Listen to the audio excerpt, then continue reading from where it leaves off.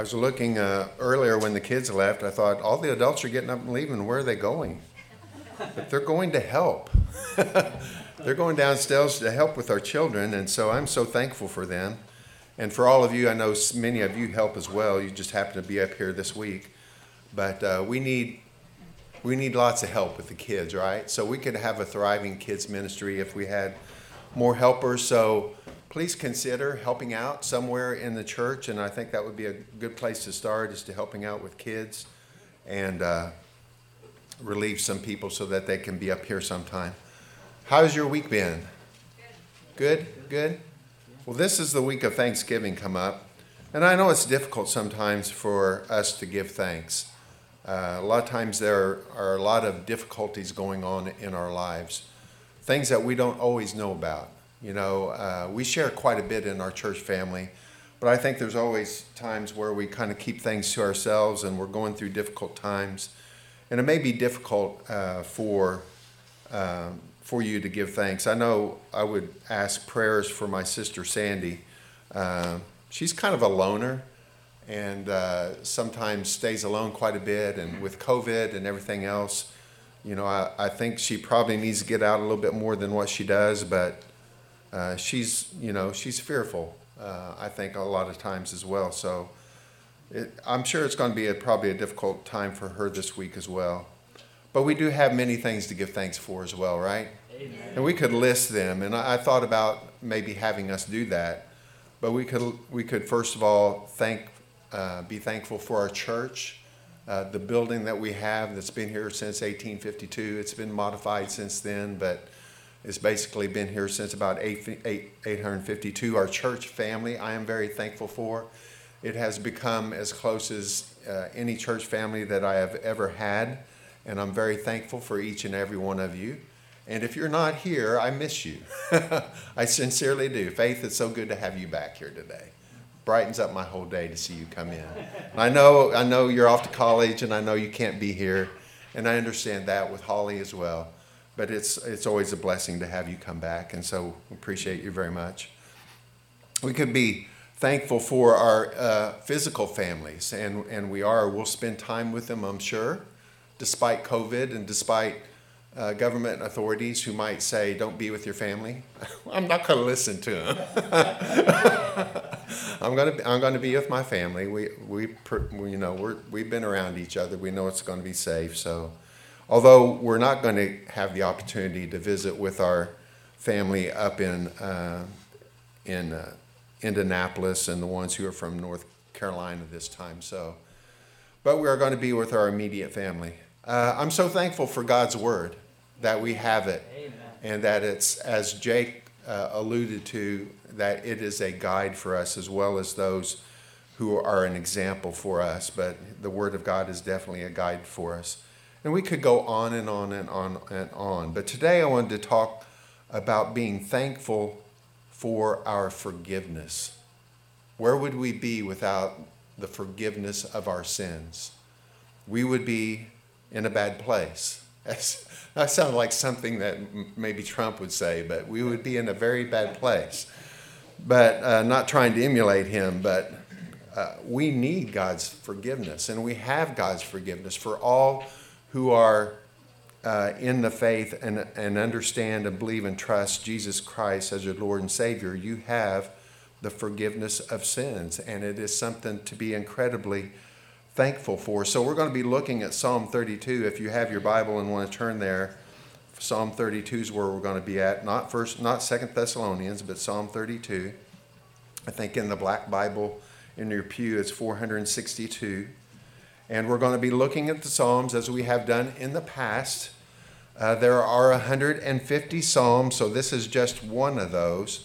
The Psalms are incredible. You know, if you have the opportunity to read a Psalm every day, I would recommend that you read a Psalm every day.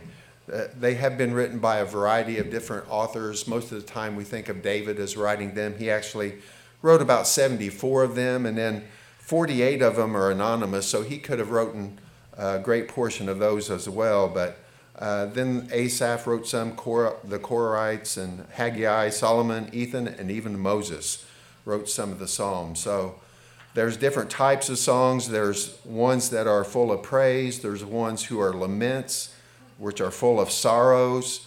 Some of them are hymns. Most of them have been set to music at one time or another. There are wisdom psalms. There are thanksgiving psalms. And there are psalms that have to do with trust. And one reason why, and I've mentioned this so many times before, that I enjoy the Psalms is that David and the other authors tend to be extremely honest and transparent with God in these Psalms. I mean, David sometimes just lets it out. You can feel the anguish that he is going through. And he just lets it out to God, not in a disrespectful way, but he's not afraid with God to let God know what is on his heart and the difficulties that he is experiencing. And the question I have for us today is that, can we be honest with our sin, with God, and with ourselves? And Psalm 32 definitely says yes, we can, because we are forgiven of our sins. And so we can be honest with ourselves about our sin, and we can be honest with God about that. And we're going to find out that this is very good for us when we are honest about our sin. I once attended a church for several years who did not believe in the eternal security of the believer. And we ended up leaving that church because I disagreed with them on that. And it didn't work out well. And I was teaching Sunday school. I was trying to teach it and was not going over very well. But one of the things, if you don't believe in the eternal security of the believer, then you're going to have a hard time being comfortable with God and being comfortable with your sin. You're either going to say certain things are not sins, or you're just going to kind of turn your head to the other side and not be honest about what sin is. If we're honest about our sin, we would have to say that we sin probably every day, probably multiple times a day, because there are many commandments that are given in the Bible, things that we're not supposed to do, and maybe we do them, but then things that we are supposed to do and we don't do them. That's where I come under conviction. We are told to pray without ceasing. I don't always pray without ceasing. We are told to witness to people. I don't always share my faith every day, or maybe even every week sometimes. And so you have to, if you want to deal with sin and how it can affect our lives detrimentally, you have to be honest about it. And we can be honest about it according to Psalm 32, because our sin are forgiving. And that's why I want to give thanks today for the forgiveness that we have in Jesus Christ. So let's go ahead and read Psalm 32. I'm going to ask that you go ahead and stand, and we'll read these 11 verses, and then we'll pray, and you'll be able to sit back down, and we'll talk a little bit about how we can be honest about our sin. Psalm 32, a maskil of David. This is David writing this psalm. Blessed is the one whose transgression is forgiven, whose sin is covered. Blessed is the man against whom the Lord counts no iniquity, and in whose spirit there is no deceit. For when I kept silent, my bones wasted away. Through my groanings all day long, for day and night, your hand was heavy upon me. My strength was dried up as by the heat of summer. I acknowledged my sin to you, and I did not cover my iniquity. I said, I will confess my transgressions to the Lord, and you forgave the iniquity of my sin. Selah. Therefore, let everyone who is godly offer prayer to you at a time when you may be found. Surely in the rush of great waters they shall not reach him. You are a hiding place for me. You preserve me from trouble. You surround me with the shouts of deliverance. I will instruct you and teach you in the way you should go. I will counsel you with my eye upon you. Be not like the horse or a mule without understanding, which must be curbed with a bit and bridle, or it will not stay near you. Many are the sorrows of the wicked, but steadfast love surrounds the one who trusts in the Lord. Be glad in the Lord, O rejoice, O righteous, and shout for joy, all you upright in heart. Let's pray. Father, we thank you so much for the opportunity that we have to be here and be in this place. We thank you for your word, which is given to us, has been preserved these many thousands of years in the form that you want us to have us. This is the word of God we are speaking about today. His words to us to help guide us in this world which has turned another direction. And so help us to understand this, and help us also to go against the grain of culture when it goes against the word of God. Help us to be firm and to stand firm for righteousness and for Jesus Christ. And it's in his name that we pray. Amen. Amen. Well, I just love this psalm. As you are seated, we're going to be taking it kind of close to being verse by verse. So keep your Bible open to it. We'll refer to it quite often. But we do have a need for forgiveness. Amen? Amen. We all have a need for forgiveness. The Bible is very clear that all of us have sinned and fallen short of the glory of God. And basically what that means is that we were created for a purpose. We were created to be God's representatives on this earth and to bring glory and honor to him. So people, the way it should work is that people look at our lives and they see Jesus Christ in our lives and they say, wow, Jesus is someone that should be adored. Jesus is someone who should be worshiped. And so we know the story. We know that shortly after Adam and Eve were created, that they fell into sin.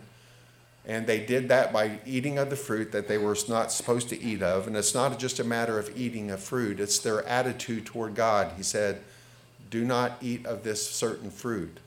And they, in their rebellion, ate of that certain fruit. And so it's not just about a fruit, but it's about rebellion against God. And ever since that time, through Adam and Eve, this sin nature has been passed down from person to person, from generation to generation, until it finally gets around to us, and we are a sinful people.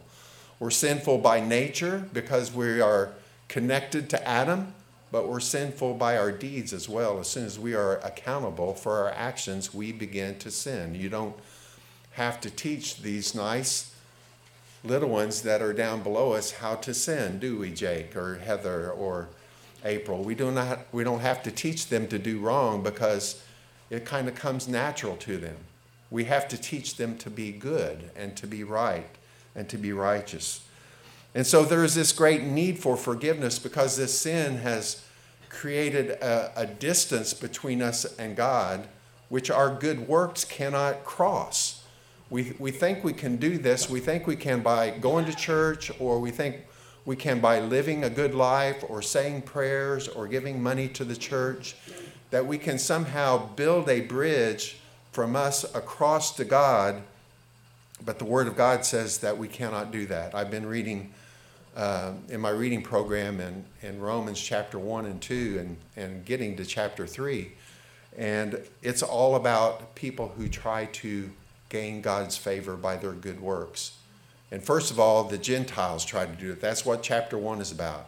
Those who do not have the law, and they cannot follow in good works good enough to make their way to God. Then chapter 2 talks about the Jews and how they are given the law. They're given even more information about God, and they reject the law and rebel against God as well. And that's where it comes up to Romans chapter 3. It says, for all have sinned and fall short of the glory of God. All of us, we cannot make it across this bridge by our good works. And so we are in desperate need of forgiveness, and that's when God said, I will reach out to you. And by my grace, I will provide a Savior, Jesus Christ, who will bridge the gap. And it's through faith in him that you can cross over this bridge and finally be restored in a relationship with God. And that's basically the gospel. Jesus died for our sins. He rose from the dead. He is the bridge between us and God so that we can have a relationship with him. Amen. Amen. It's good. That could just stop right there, right? I really got a little more involved in that, but we could just stop right there and offer people to come to know Christ. And that would be a good message. And I do offer that to anyone here who does not know Christ as their personal Savior. and are carrying this weight of unforgiveness upon your back, you can let that go. Jesus says, "Come to me, all who labor and are heavy laden, and I will give you rest." And that sack of unforgiveness will fall off your shoulders because we understand that Jesus took that for us. Amen. But this, getting back to the psalm, it talks about a person, it's really David giving a testimony of how his sin was forgiven. In verse number 1 and 2, he said, "Blessed is the one whose transgression is forgiven, whose sin is covered. Blessed is the man whom the Lord counts no iniquity, and in whose spirit there is no deceit." There's several key things in there that kind of all are referring to the same thing. And when the authors in the Bible repeat something, it's something that he really wants us to understand. He says that transgressions can be forgiven. Transgressions or sins can be forgiven. And it's not by sweeping them under the rug, right?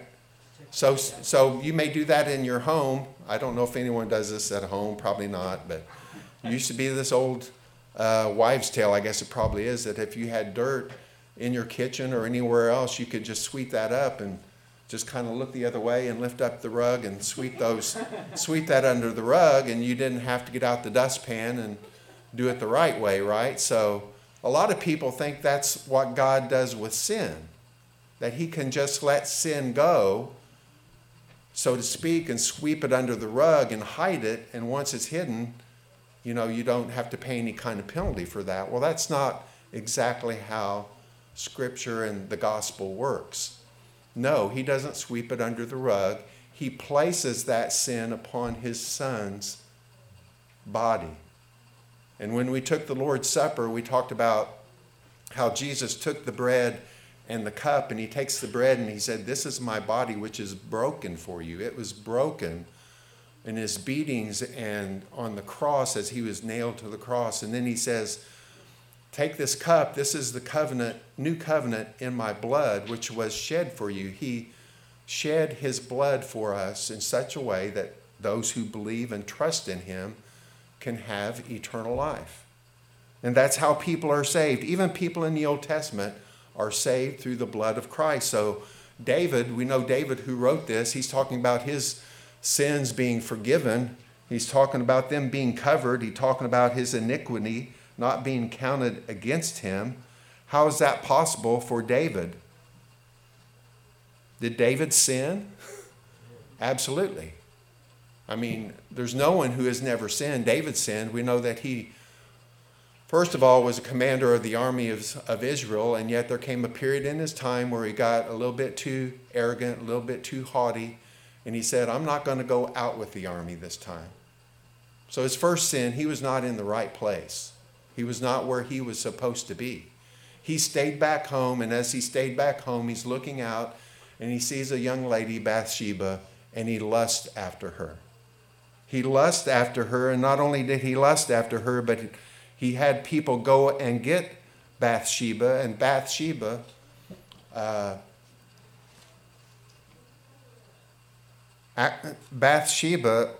want to say this in the right way because I don't put any of the blame on Bathsheba. David was misusing his kingly power, right? I mean, you don't say no to the king. And Bathsheba, I'm sure, felt like she could not say no to this. So they had sexual relations, which ended up in Bathsheba being pregnant. King David continued on in his sin. He tried to deceive everyone into believing the child was not his. So Uriah, the husband, came back from the fight. He tried to get Uriah to sleep with his wife. Uriah was too honorable. He said, "I'm not going to do that while people are out on the battlefield in my place." And so David's plan began to fall apart, and he actually had Uriah sent by the commander of the army out in the front of the fighting so that he would be killed. So David, when he writes this psalm about forgiveness, he understands what feelings of guilt are like. And was it Nathan, right? Nathan who came to him. Yeah, I'm remembering that right. Nathan who came to him and confronted him about this and told a story about a lamb.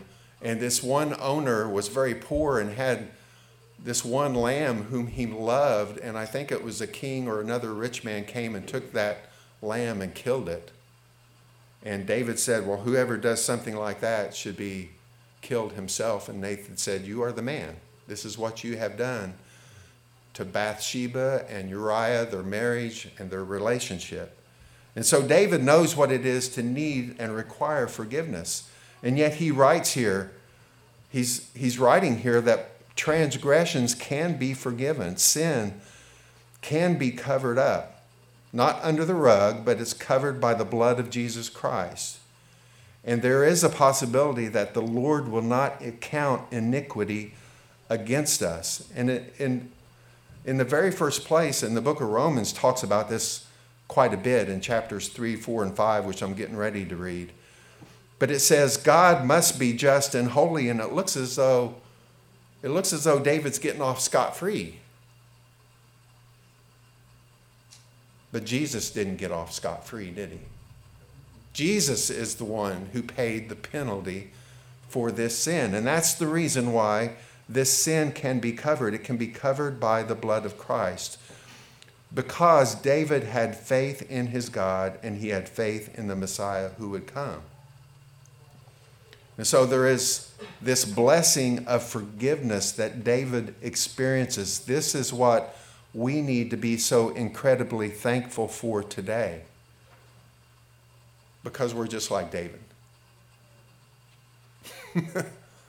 We're just like David. We may not have committed the same sin that he has committed, but we have committed sins and rebellions against our God. And so we need this forgiveness. Verses 3 and 4 go on and they talk about the consequences of this unconfessed sin. If we keep sin within ourselves, it begins to work on us, right? It does begin to work on us. Unless, of course, the other option is that our heart is so hardened that we don't feel the conviction of the Holy Spirit. So it's a good thing to feel the conviction of the Holy Spirit. But David said, when I was silent about my sin, my bones wasted away through my groaning all day long. He just was incredibly convicted by this sin that he had committed against Bathsheba and being caught in it. He lost strength. Many times when we keep sin bottled up within us, it results in anxiety and worry and tiredness and depression. Does this happen to anyone, or is it just me that's experienced this? We experience this, right? It may take different forms. For some people, instead of their bones wasting away, they put on weight. It's not always people who lose weight. I wish it was me who lost weight, but it's not. I usually put on weight. But there's consequences to our sin, and we need to deal with that. We can't deal with it ourselves. It just gets worse and worse and worse. And so verses 5, 6, and 7 speak of God's deliverance from sin. The consequences of sin, if you're following on your handout, can be emotional, spiritual, and physical. We need to confess our sin to ourselves, but also to God as well. God's deliverance from sin. God is our refuge and hiding place. Amen? He is our refuge. He's the one we are to run to. This kind of seems against what we should do. Many times we feel like if we're in trouble with someone, we run the opposite way from them. But this says that we are to run toward God. And in these verses, David kind of fesses up with himself and with God, and he comes into agreement with God about his sin. That's basically, if you know 1 John chapter 1, verse 9, what the Apostle John is talking about in that verse. It says, if we confess our sin, he's faithful and just to forgive our sin and to cleanse us from all unrighteousness. There's a release when we confess our sin. And that's exactly what David did here. He says, I acknowledge my sin to you, and I did not cover my iniquity. He didn't try to cover it up by his good works. He acknowledged my sin to you. And we must realize that any sin we commit is a sin against God. David goes on, he says, I will confess my transgressions to the Lord, and you forgave the iniquity of my heart. Along with confession, repentance of our transgressions to the Lord, there comes forgiveness of the iniquity in my sin. What's the opposite of being forgiven? Unforgiven, right? To meet God in an unforgiven state is not what we desire, right? We don't want to come that day when we meet the Lord, whether it's him coming, for the second coming, or whether it's as we pass and go on to meet him. We do not want to be in that situation. I think I had it marked here in my Bible, a verse that we read just a couple weeks ago when we were in Thessalonians. Let's see if I still got that marked. Not trying to scare you, but this is the scripture. It's from 2 Thessalonians chapter 1. It says, when the Lord Jesus is revealed from heaven with his mighty angels in flaming fire, inflicting vengeance on those who do not know God and those who do not obey the gospel of Lord Jesus. They will suffer the punishment of eternal destruction away from the presence of the Lord and away from the glory of his might. We don't want to be in that group. We want to be in the group with David, who confessed his sin and received forgiveness of sin. He knows this in such detail that he wants others to experience this forgiveness as well. And that's the same way with us, right? We're not trying to scare people out of hell. We're trying to love people into the kingdom of God. We want them to have what we have. Amen. Because we were in the same shape as they were. So he wants others to experience this, those who are sincere in their faith, those who are godly. Sin will not overtake them. And the admonition I would give anyone here today is, if you've never made this decision to accept Jesus as your Lord and Savior, don't wait. 2 Corinthians 6:2 says, in a favorable time I listened to you, in a day of salvation I've helped you. Behold, now is a favorable time. Behold, now is the day of salvation. So many times I think people think that they have to clean up, right? You got to clean up before you can get saved, or you got to clean up before you come to church. No, church is a hospital for the sick, right? It's a hospital for the sick. We come to get healed. We don't clean up in order to come to church. We don't have to clean up in order to be saved, but we do have to place our faith and trust in Jesus Christ. I always wonder about this. This is not my notes at all, but I always wonder about the saying that says, see if I can remember it now. God accepts you just as you are. Is that true? It's a trick question. It's a trick question. In a way, it's a trick question, right? But it's kind of a tricky question, because does God accept you as you are before Christ comes in your life? And the answer to that is no. He does not accept you the way that you are. He accepts you ultimately as Christ is, right? So when we say, does God accept you as you are, that's dependent upon whether you have accepted Christ as your Lord and Savior. And then if you've done that, then you become the righteousness of God. You are now righteous, and you can be accepted by God. And so, but I would tell anybody, you don't have to clean up in order to come to church. God will accept you just as you are.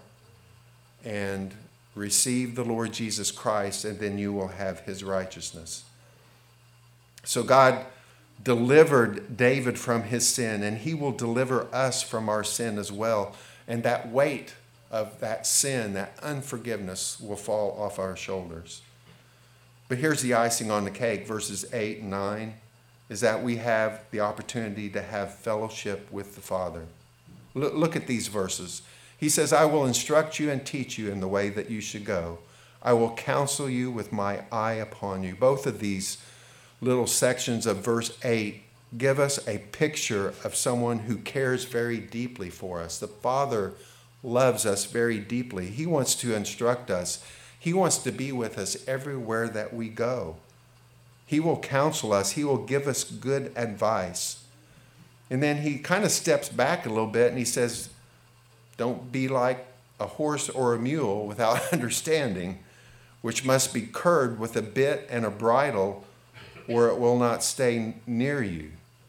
So he gives a picture of the opposite. He gives a picture of someone who's not willing to come to Christ. They're like a horse or a mule, and you have to direct them with a bit and a bridle.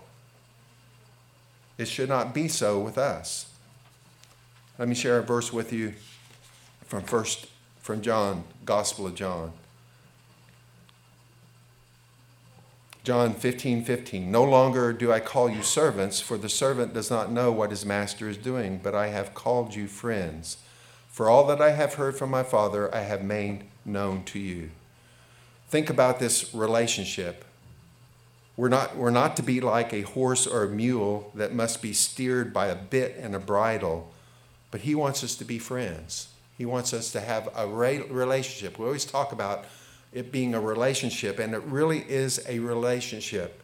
He speaks to us in God's word, and we listen to him as we pray, and we experience a relationship. Now, I have to be honest with you. I look forward to the day when I see him face to face. I mean, I love to study the God's word, but it's work. It is work. It takes effort. You should put in that effort because it's worth it. But I look forward to the day when I can see him face to face and ask him questions and experience an even closer relationship. And so God is our refuge and hiding place. The forgiven can experience fellowship and friendship with God. And then finally, if you're following your outline, there's a clear choice. There's a clear choice that we must make. God has provided everything that we need for salvation. He's provided for our forgiveness, our redemption, our calling. He's provided for our faith, our repentance. All of those things have been provided for us, and we just need to make a choice. We choose God through Jesus Christ, or do we reject him? My admonition, my strong encouragement to you today is to accept the love of the Father that he has for us and receive Christ as your Lord and Savior. And for those of you who have done that, be thankful today for God's forgiveness that he has given us in Christ, and share that with someone this week. Share how thankful that you are that Christ paid the penalty for your sin and that you have eternal life with him. They might just want that same thing too. Let's pray. Father, we thank you so much for this time. We thank you for your scripture, and we thank you for your Holy Spirit, whose presence I feel today. And we thank you that you are working in our lives, helping us to be thankful for the forgiveness that we have, and be so thankful that it just cannot stay within us, but it just kind of wells up and will spill over to the rest of the world this week. And when people ask this week, what are you thankful for? The first thing that comes out of our mouth is, I am thankful for my Savior, Jesus Christ, who gave himself for me that I might have eternal life. And I pray also for those who are here today who may not know Christ. Maybe they've heard about Christ, maybe they've even heard the gospel before, but they've never really committed themselves to following the person of Jesus Christ and the ways of Jesus Christ, ways of holiness, ways of of goodness. And so we pray for them today as well, that today would be the day of their salvation. We will give you all the praise and honor and glory for this. In Christ's name we pray. Amen.